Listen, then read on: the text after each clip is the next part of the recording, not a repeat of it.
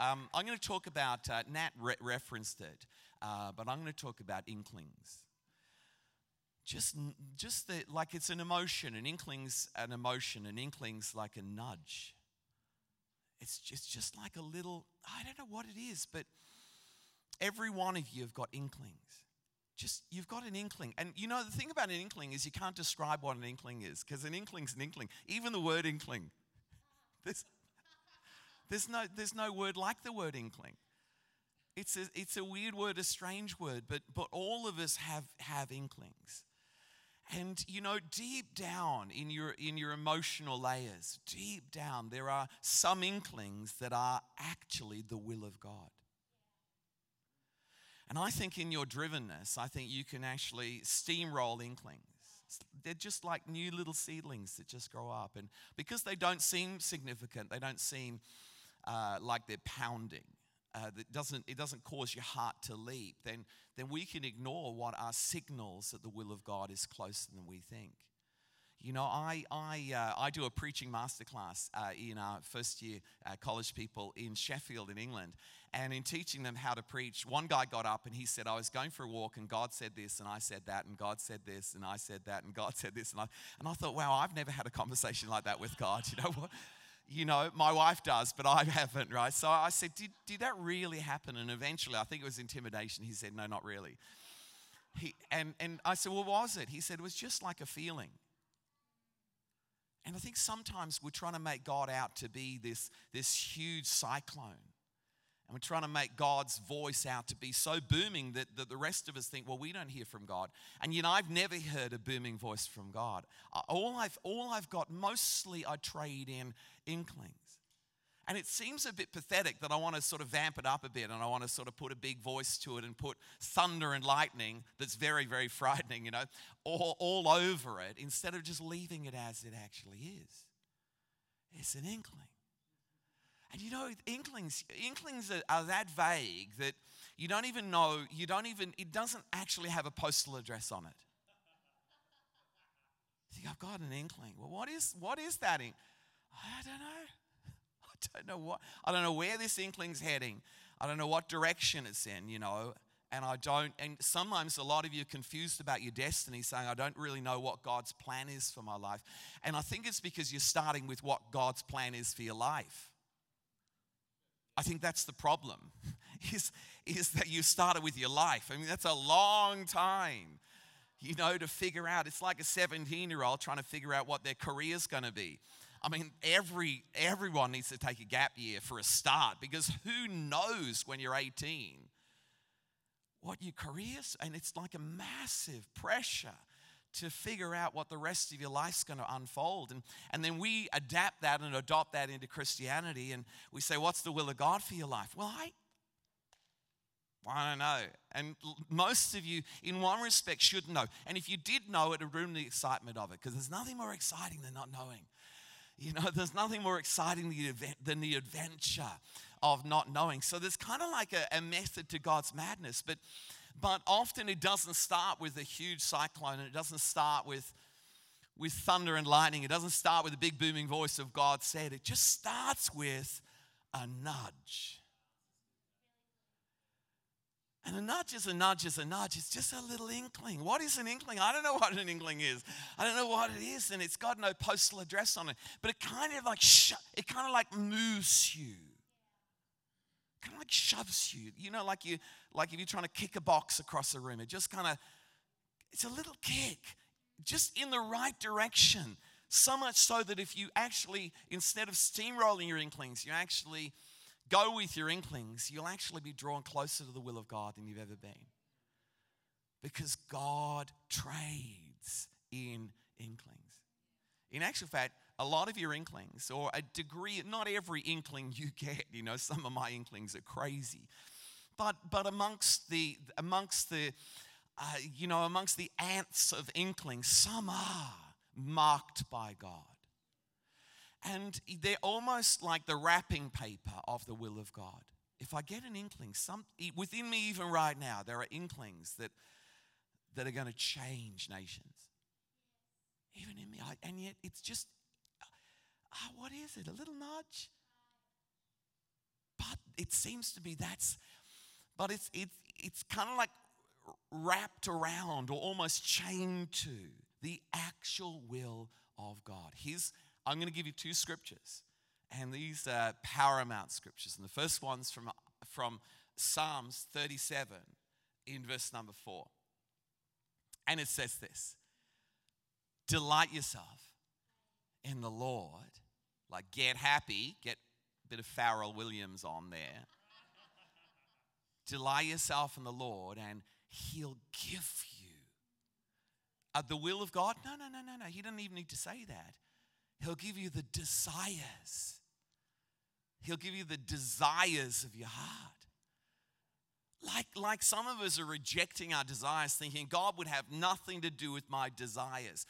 And it drives you crazy thinking, well, here I am and God's a million miles away, until this scripture comes along, says if you just do a little bit of delighting in the Lord instead of dragging in the Lord, then He'll give you that. Why would He give you the desires? Because the desires are the wrapping paper of His will. Unwrap your desires, you're going to find God's will.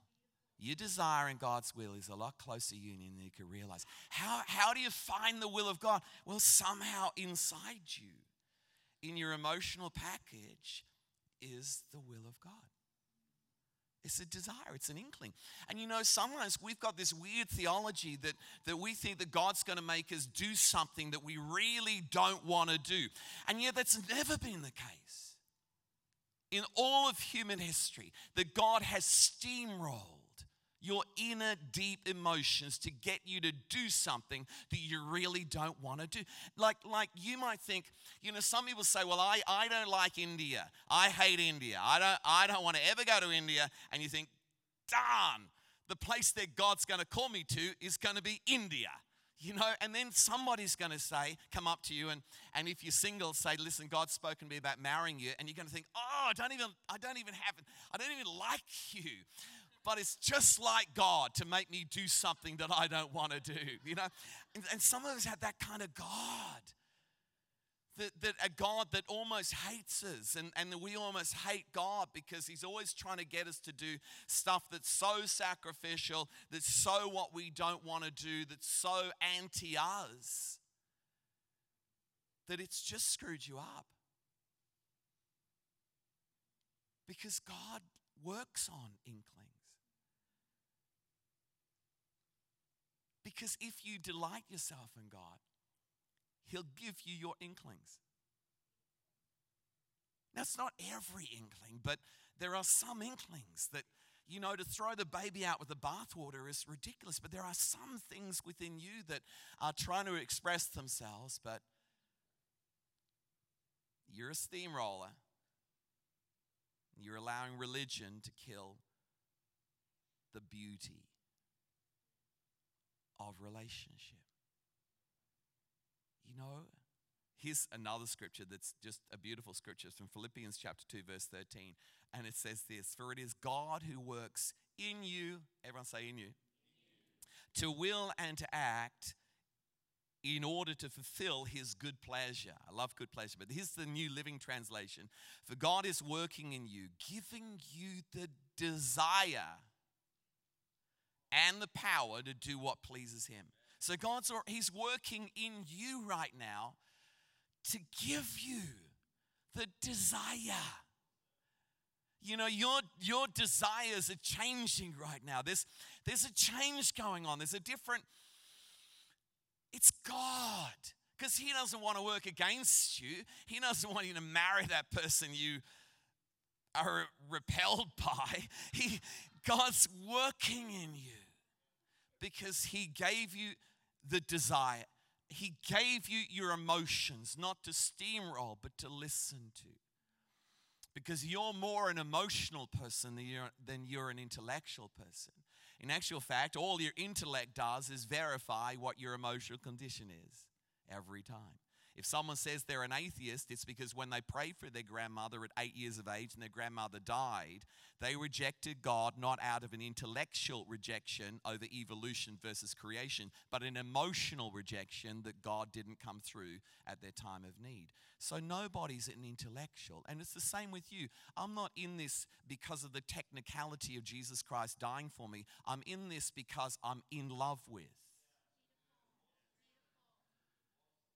And in love with and emotions go hand in hand. And so for you to refresh your Christian walk, that's why it says delight yourself in God. Get refreshed. Press refresh button. And stop moving into I bring a sacrifice of praise and start moving into I love to praise. I don't gotta do this. I get to do this. Start to change your attitude and you'll find something that'll happen within you, because part of what's in you is being shifted by the hand of God. You know, I'm going to give you some layers of emotions that are in you, because just to show you that we need to dig down a bit within us. But you know, there was this 8-year-old walking along the street one day, and this frog jumped up on his shoulder and said, "If you kiss me, I'll turn into a beautiful princess." And he looked at the frog, and then he just shoved the frog back in his back pocket. And then the frog jumped out again and said, "Hey, kid," I said, "if you kiss me, I'll turn into a beautiful princess." And he just grabbed it, shoved it back in his pocket. And like half a mile down the road, the frog, really angry now, comes out, jumps on the kid's shoulder and says, "Hey, kid, I told you. It's your last chance. If you kiss me, I'll turn into a beautiful princess." He said, "Why won't you kiss me?" And the 8-year-old said, "Because I don't want a beautiful princess. What I want is a talking frog." You know, and sometimes I'm talking about not what you want, but what you really, really want. You know, make a good hit song one day if somebody took those lyrics up. It's because I'm trying to carve through that you've got an inkling that you're slightly hungry, but there's a deeper inklings within you. I've made up, I've made up like 5 levels of emotion. If it comes up, there's 4 up here, but the top level of emotion you just need to carve through are your visiting emotions. Bad hair day. You know, bad hair day is not the will of God for you to stay home because your hair will not straighten, you know. You need to get through that. And because you know, just because that's an emotion, but they're so superficial emotions. But the next lot are your volatile emotions. And you got to pile drive through your volatile emotions. If I was to describe volatile emotions, I describe them as anger and hate and infatuation and recklessness and spite. And you know, sometimes because we're caught up in such volatile emotions that we don't know what the will of God is, because you're so caught up in mid-range emotions that drive you. That's why Jesus said, "Forgive your enemy," just to clear your emotional state. Because otherwise the smoke of hatred, the smoke of jealousy will just so unclear you that you'll never really get in touch with those inner inklings, because you'll be caught up upon your volatility. But you know, all volatile emotions come from vulnerable emotions like anxiety, fear, disappointment, feelings of abandonment, inferiority, and rejection. And you know, there are a lot of things that God's working on right now, because you can be driven by such a need to please people and such a need to be popular and such a need to be somebody that those driving emotions and that feeling of nobody likes me, nobody wants me, that feeling of rejection, that feeling of abandonment can so overrun you that you miss out on the inklings of God. And so we need to pile drive. You know, and everybody who's angry isn't really angry. They're just disappointed. You know, the anger is just the exhaust pipe of disappointment. And you know, if God can settle you down, if God could just put some hope back in you, then we could find within your life that we could just calm you down, so that deep inside we can listen to the inklings that God has. Number 4 is visionary emotions, and this is your desire to make a mark, your desire to achieve, your passion to grow and build and win. And these emotions, visionary emotions, these are good emotions, but sometimes you can be a driven person. And sometimes you need to put your drivenness just on the shelf just for a moment in order to recalibrate what the will of God is for your life. Because you can be acting against God simply by the will to win, but you're actually in the wrong race. The ladder of success could be leaning against the wrong wall. And then deep down is your victorious emotions. And I love this because in Romans 14, verse 7, the kingdom of God is peace, joy, righteousness, or righteousness, peace, and joy in the Holy Ghost. I love that. The kingdom of God, listen to it. The kingdom of God is righteousness, peace, and joy. So 2/3 of the kingdom of God is emotional. Peace is an emotion. You know when you've got it, and you know when it's disturbed. And then joy, what is joy? It's an emotion. It's a positive passion within you. And it seems to me that peace is a gatekeeper that allows, passion, both of them together, peace and joy, give birth to inklings. That inklings are the children of peace and joy. And deep down, because you've got the kingdom of God, if you're born again by the Spirit of God, the kingdom of God lives within you. If you were to cut you in half, deep down, your faith sunning itself. It's lying on a deck chair by the Mediterranean of the promises of God. It's not sweating over anything because it's just full of peace and it's full of joy, and it's right now having babies. And maybe in the last week it's had a baby. And maybe you thought, it's just an inkling. And you're so caught up in your drive for life, and so caught up in the volatility of anger, and you're so caught up in the insecurity of abandonment, that these little babies are going around parentless because they're looking for an incubator, and they're looking for somebody who dig deep down to actually find them. There's a business book written about this and it's called Blink, and it's by Malcolm Gladwell, and the catchphrase is the power of thinking without thinking. And he gave this analogy in the first part of the book, and it's from firefighters in Cleveland, Ohio, and they go into a burning house, and they're all in there trying to douse out the fire, and the lieutenant says, he just says, everybody out. And within about 3 or 4 seconds, all the firefighters were out. And then all of a sudden, the floor of the kitchen they were in completely fell into the basement because nobody realized the origination of the fire wasn't the kitchen, it was the basement. But he had like a blink moment, a power of thinking without thinking. He had like an intuition. He had something happen within him where he just kind of knew. In a moment, just in a stark moment, he just kind of knew. It was kind of like just a moment of clarity, And sometimes you can know more in a split second than you can doing a PhD on a subject. You can know more about firefighting in a split second. He didn't learn about basement fires back in firefighting school, but he just had this inkling. He had this feeling within him that was like the power of thinking without thinking. And the book talks about analysis paralysis. That the more you think about something, the more you discuss something, the further away you are from the truth of that something. If I was to think about how do I hear from God, I'd say it's always just like a thought that's attached to like the flicker of a neon light. Just momentary peace while I'm reading his word or while I'm thinking about something that becomes true. It's like the change in cabin pressure when you take off in an aircraft. Nobody talks about it. It's not dramatic. You swallow and it's gone, but that's the realm that is happening deep down within you. Maybe in the last week, maybe in the last 2 months, there's been a change in cabin pressure. Can you see like I'm talking subtly, right? Because and I'll try not to be too big this morning. I'm trying to break God down to just that vibration of an earthquake that's 100 miles away.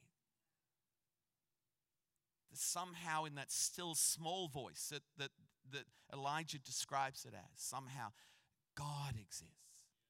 And he's not a million miles away from him. He's closer than you think. We planted a congregation in Kuala Lumpur. None of us had ever been to Kuala Lumpur. But I would have felt that would disturb me because it might introduce emotions that were, I might feel lonely in Kuala Lumpur if I went there.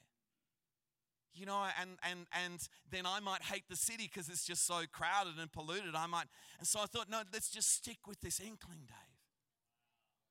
You don't need to tread the streets of a place to know God's will about a place. So I thought I'll just hang around with that Inkling, and then, with every time we plant somewhere as a church, I've got to have some people to go with it, and otherwise nothing happens. So my PA, she married our media director, but I just had an Inkling. So I just put two Inklings together, and they turned out to be twins. When peace and joy gave birth to this idea, gave birth to twins.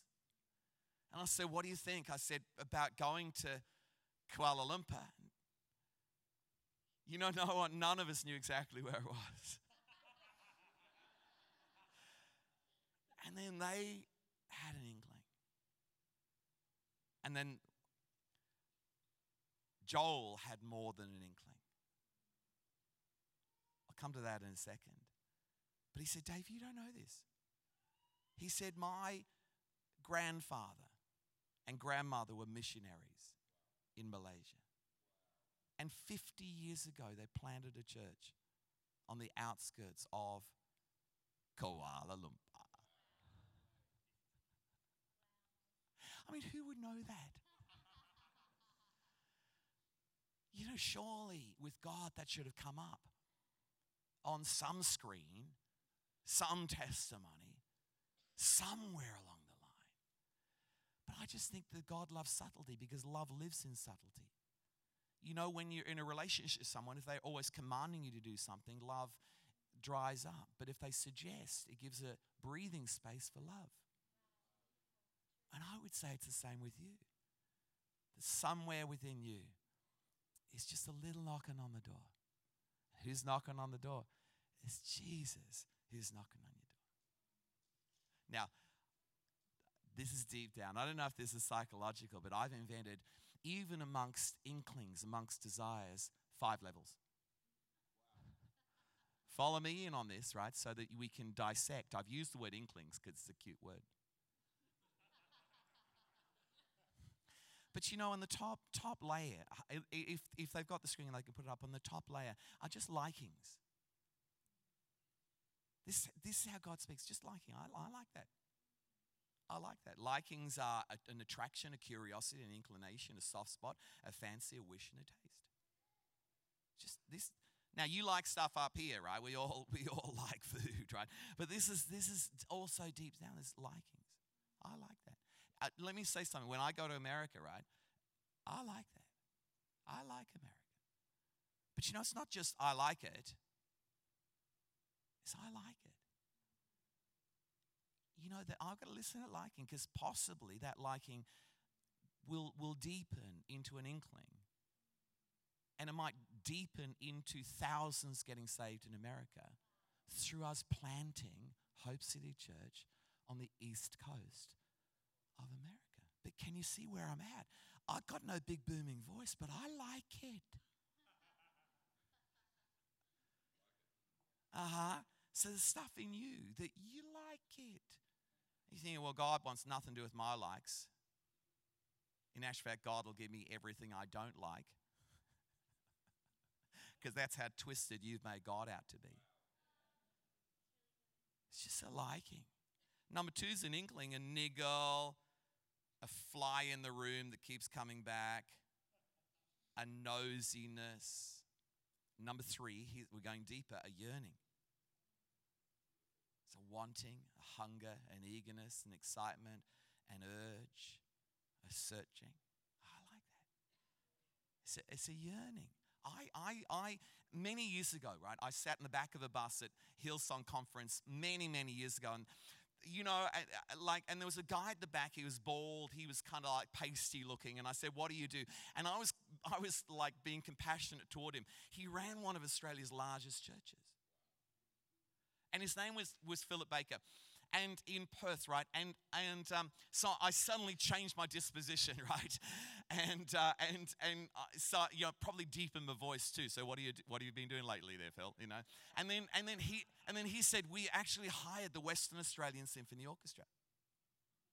I said, "I didn't know you could do that." He said, "Yeah, everyone's up for hire. You can buy anyone."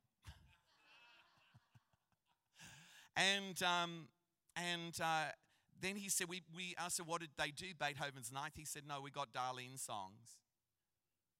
And we just charted them and we put it on in a symphonic hall and made it a bit of an outreach." Well, I've had an urge. Ever since he said that, I had an urge. Put the urge in my back pocket, but this is an urge, right? And I thought, I'm going to do something like that. So just a number of years ago, we had our 20th anniversary of Hope City Church, and I thought, this is my chance, right? And so I said to my son Ryan, I said, because he was leading our worship, I said, find us an orchestra. And so he rang around, and finally, he found the Harrogate Symphony Orchestra that was up for hire. I said, "Go in with a cheap rate." They said, "Okay then." An 84-piece orchestra. We ditched Darlene's songs. We just did Ryan Gilpin songs. He charted it at 20 years of age and split it up in all the instruments. We hired a grand piano, and in the night in the city hall with like 2,000 people, we played our own hits with the Harrogate Symphony Orchestra. But you see, it's an urge.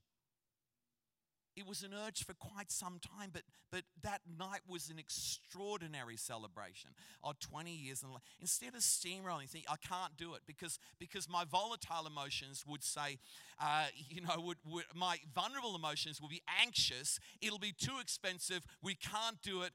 And all the doubting Thomases would all be feasting around this idea. But I thought, I'm going to keep on penetrating like a well, dig down and hold on to this emotion and allow it to become everything that's called to be. Number 4 is a hankering. It's a pining, a thirsting, a craving. It's a fervor, it's an aching. And number 5, an obsessing. This isn't so much your OCD to get, all your everything straight in your cupboard and all of your clothes color combined. That's a different issue. We'll talk about that another time. This is a drivenness, a smittenness. And I sometimes when I get this smittenness, I get this obsession. I'm thinking, thank you, Lord, because I lack concentration, and to write a book, and I've got some books here. My first book, which is called Think. I wrote this in a hotel room in Copenhagen. Spent 5 days and 5 nights just creating the backbone of this book. But it was written under an obsession. I've got to get this thing written. And I thank God that I felt so obsessed by it that in the space of a short period of time, I did what most people would do in a couple of years. And yet most people have a book in them and do nothing with it until God gives you something on a obsession. You need to ride with that in order to produce and take this that's not in here. It's out here now, and it's a brilliant book. And it's called Think. And this book is 2 books in one because the end of it is 500 nuggets of truth. I'm slightly autistic. 500 nuggets of truth to help you mature in your Christian walk. This is my book, Sacred Cows Make Great Barbecues. That's a great book. This is my book, Jesus Saved Me from Your Followers. I think some of you would love to be saved from a few followers. This is my book, and this is a map that I drew. Again, under an obsessiveness. If you get to know me, there's an obsessiveness that isn't just the quirk of Dave Gilpin. It's a gift from God. And sometimes we can put the label disorder on it, and yet it's not a disorder. It's a special edition to create special genius from the things of heaven. Hey, I'm clapping myself right now. And so this is called the Mind Map, and it's a map. You can come back on keyboards. And this is a map of the Christian mind and a book. And the catchphrase is that the skyline of your mind will determine the skyline of your future. What you think eventually becomes what you live. Henry Ford said, if you think you can or if you think you can't, you're both right. And you know, God just wants to change the way you think. And even this morning is an exercise in changing the way you think about how you feel. And so this, if you buy 3 books, you can have a 4th one for free. This is my book, The Hit Factory. And the catchphrase is, the next big thing is the next you. Start waiting for the next big thing. The next big thing comes from the next you. The next you is the you that you decide and choose to be. It's a powerful book, and this is my book, Man Boobs and Other Human Rights. That's in celebration of the male of the species. Okay, I'm going to do this super quick, right? Because I've used my time up. This is super quick. How do you dig deep down to the depths of your desire? Number 1, stop being driven by God. Just stop it. You want to be led by God, not driven by God. If it's going to be that painful, if it's going to be that costly, that sacrificial, that imposing, I don't think God wants it. Because He's looking for a delight. That's the condition of everything I've said in the last 35 minutes. The condition is you delight. Some of you are so driven by guilt and so driven by condemnation, so driven by instruction, so driven by obedience, and so driven. You're just pitiful because you've exchanged the beauty of love for just for business. You need to do a divine exchange. Stop being driven by the vulnerable emotions of guilt and condemnation, the opinions of others, and mild threat.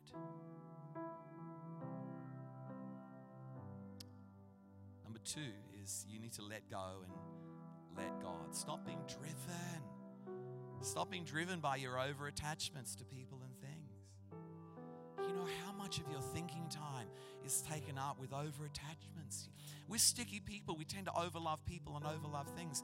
You know, I'm like that as well. You know, I get a new friend, I overlove the new friend. I get a new thing, I overlove the thing. And so many of you are just so caught up on overlove. You know, maybe someone's doing the job that you used to do in church life. Maybe somebody's sitting on your seat. Maybe somebody's taken your best friends and there's somebody else's best friends. And you're suffering here and you're caught up with vulnerable emotions. God gets that. He sweated drops of blood. He gets that. But with your vulnerability, you're going to have to do something about that vulnerability. And the only answer to overlove is an altar of love. And it's to surrender every relationship and everything you love back to God. When Abraham overloved Isaac, God said, you're going to have to give him back. When he gave him back, he said, now I know that you worship me. Let's proceed into the promises of God. In Romans chapter 12, verse number 1, it says, in view of God's mercy, it says, present your bodies as living sacrifices, holy and pleasing to God. This is your act of worship. Surrender all, right? Surrender all. And then it says, right, it might not come up in the end of verse 2. It says, then you'll be able to test and approve God's good, pleasing, and perfect will. In other words, if His will's like a Maserati, then you'll be able to test drive the Maserati of God's good, pleasing, and will. But it starts off with surrender. Why? Because we're sticky. Sticky, sticky, sticky, sticky. Best friends become idols, so God removes them, and then we cry for the rest of our lives. We need to create an altar. And my last point is never be afraid of the bench. There's a small slither of land between the grandstand of inactivity and the field of play, and that's called the bench. And no great player has ever stayed on the field to play in every season. They've always had time out on the bench. You know, in terms of football, one of the great players in England was David Beckham, and in one of the great the World Cups a couple of times before, he was on the bench. He was injured. He was down, but he wasn't out. He was kind of like on the bench, but he was benching it like Beckham would bench it. Just with a, you know, he wasn't dressed in his pajamas. He was dressed in Armani. He wasn't dressed in a onesie. He was dressed in Yves Saint Laurent. Because you want to bench it well. And your bench is a time for rest, and your bench is a time for recovery, and your bench is a time for reinvention. Nobody reinvents on the field. You only reinvent on the bench. Some of you need to not see the bench as that's the end of my life. No, the bench is an ad break. And in Australia, you know all about ad breaks. There's ads all the time. The bench, it's the blank page between chapters. It's not the end. It's just midway. And God prunes everything that's fruitful. And every one of you have had fruitfulness. God prunes it. Why does He put you on the bench? So that you would be even more fruitful.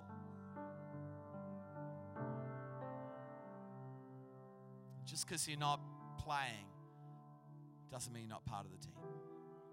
And in this room right now, just because you might not be playing doesn't mean you're not part of the team. The team is field and bench. Bench and field. Field and bench. Bench and field. That's how it is. That's the success of this. But in doing that, you'll be able to just drop a well. You know, through the bad hair day, through the madness, through the insecurity, into the vision, into the victorious emotions. Having babies right now. I'm going to just finish because I'm over time, but I don't know how this happened, but 6 months ago, I got invited onto Big Brother in the United Kingdom.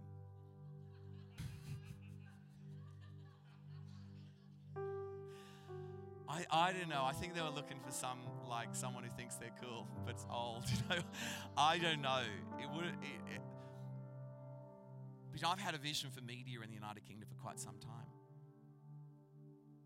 So initially, I said, well, I'll do it initially, because it kind of like fitted my vision, my visionary emotions, right? But wow, was I scared.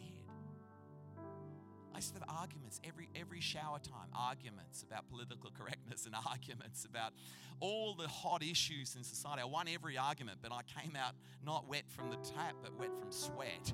You know, it was just an emotionally intense time. And I thought the persecution that I would get through doing that show would be enormous. And you know what that kind of volatility needs? How do I know the will of God? Well, that volatility needs an altar call. And I got up off that altar and I said, I'm not here to protect my reputation. I'm here to live for Christ. So I became a living sacrifice. And then I thought, I'm not really feeling deep down. I'm not really feeling right deep down. And so what I did is I thought, God, if I said no to this, am I prepared to say no to this possible opportunity of being influential within Great Britain? It's a dream of mine to change society from the grassroots up and from the top down, and it fits from the top down. And there's hardly any Christian celebrities in England. There's just Cliff Richard, and he's like 125 years of age, you know. So there's nobody there. So then I had to bench it instead of drive it. Build another altar, and so I'm prepared to be in obscurity for the rest of my life. Dug down, now I was ready for what God said. Asked a couple of people, put it through the filter of wisdom. They said, Dave, don't do it. I never felt a baby of Inkling say do it. But I'll tell you what's happened though. I'm ready for babies. Because I've dealt with insecurities. I'm not here to be popular. I'm not here to be driven. I'm not here to, out of insecurities. I've dealt with anger issues. I've dealt with insecure issues. I'm ready for babies. You're probably swimming around already. Deep down within it. That's my message. I'm going to pray that the peace of God, which passes all understanding, it's almost like a well dropper. Drop you in. You know, you still need a filter of wisdom, a couple of leaders to help you if they're big issues. Just, you know, we need the filter of community, but you need the personalization of a God who impregnates, a God who creates, a God who feels, and a God who moves. Come on, close your eyes right now, from the very back of this room to the front. Father, I let the calmness of Christ fill this place. Father, those, Lord God, that are caught up in windstorms and caught up in eddies and caught up in hurricanes and cyclones, be still in the name of the Lord Jesus Christ. Father, those caught up in little satanic strategies, be still in the name of the Lord Jesus Christ. Father, I command every wind and I command every wave within this place to be still in Jesus' name. Let your authority come upon every heart. Stretch your hands out right now. Let your authority come upon every heart right now. Father, we proclaim that Jesus reigns, that the earth doesn't reign, that the insecurities of this earth don't reign, but Jesus reigns. And Father, right now, God, we take every idol and every sticky thing off the throne of our heart, and we place you upon the throne of our hearts. And we say, Jesus Christ is Lord, and nothing else matters. Father, let there be a divine transfer, Lord, of confusion to calm in the name of the Lord Jesus Christ. From the destructive rivers and destructive winds of insecurity to the calmness of the stronghold of peace. Father, let the God of peace crush the head of Satan within our hearts, within our minds. Father, bring an excitement to this church. Take out the drivenness and bring an excitement. Let everybody sense, I like that. Let everybody sense, what is that? That's an inkling that I've got. Let everybody sense, gosh, that's like a yearning. Let some not hold back their fascination any longer.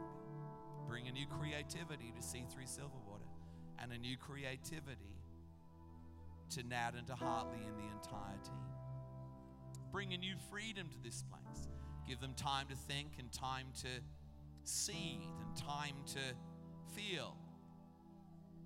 Father, for everyone in the bench season, Father God, let them not feel like they're just out of the limelight, not cared about, because your light is more upon the bench than it is on the field, because the bench becomes the birthing place of everything that will happen one day on the field. Father, let this entire congregation value the field and the bench identically.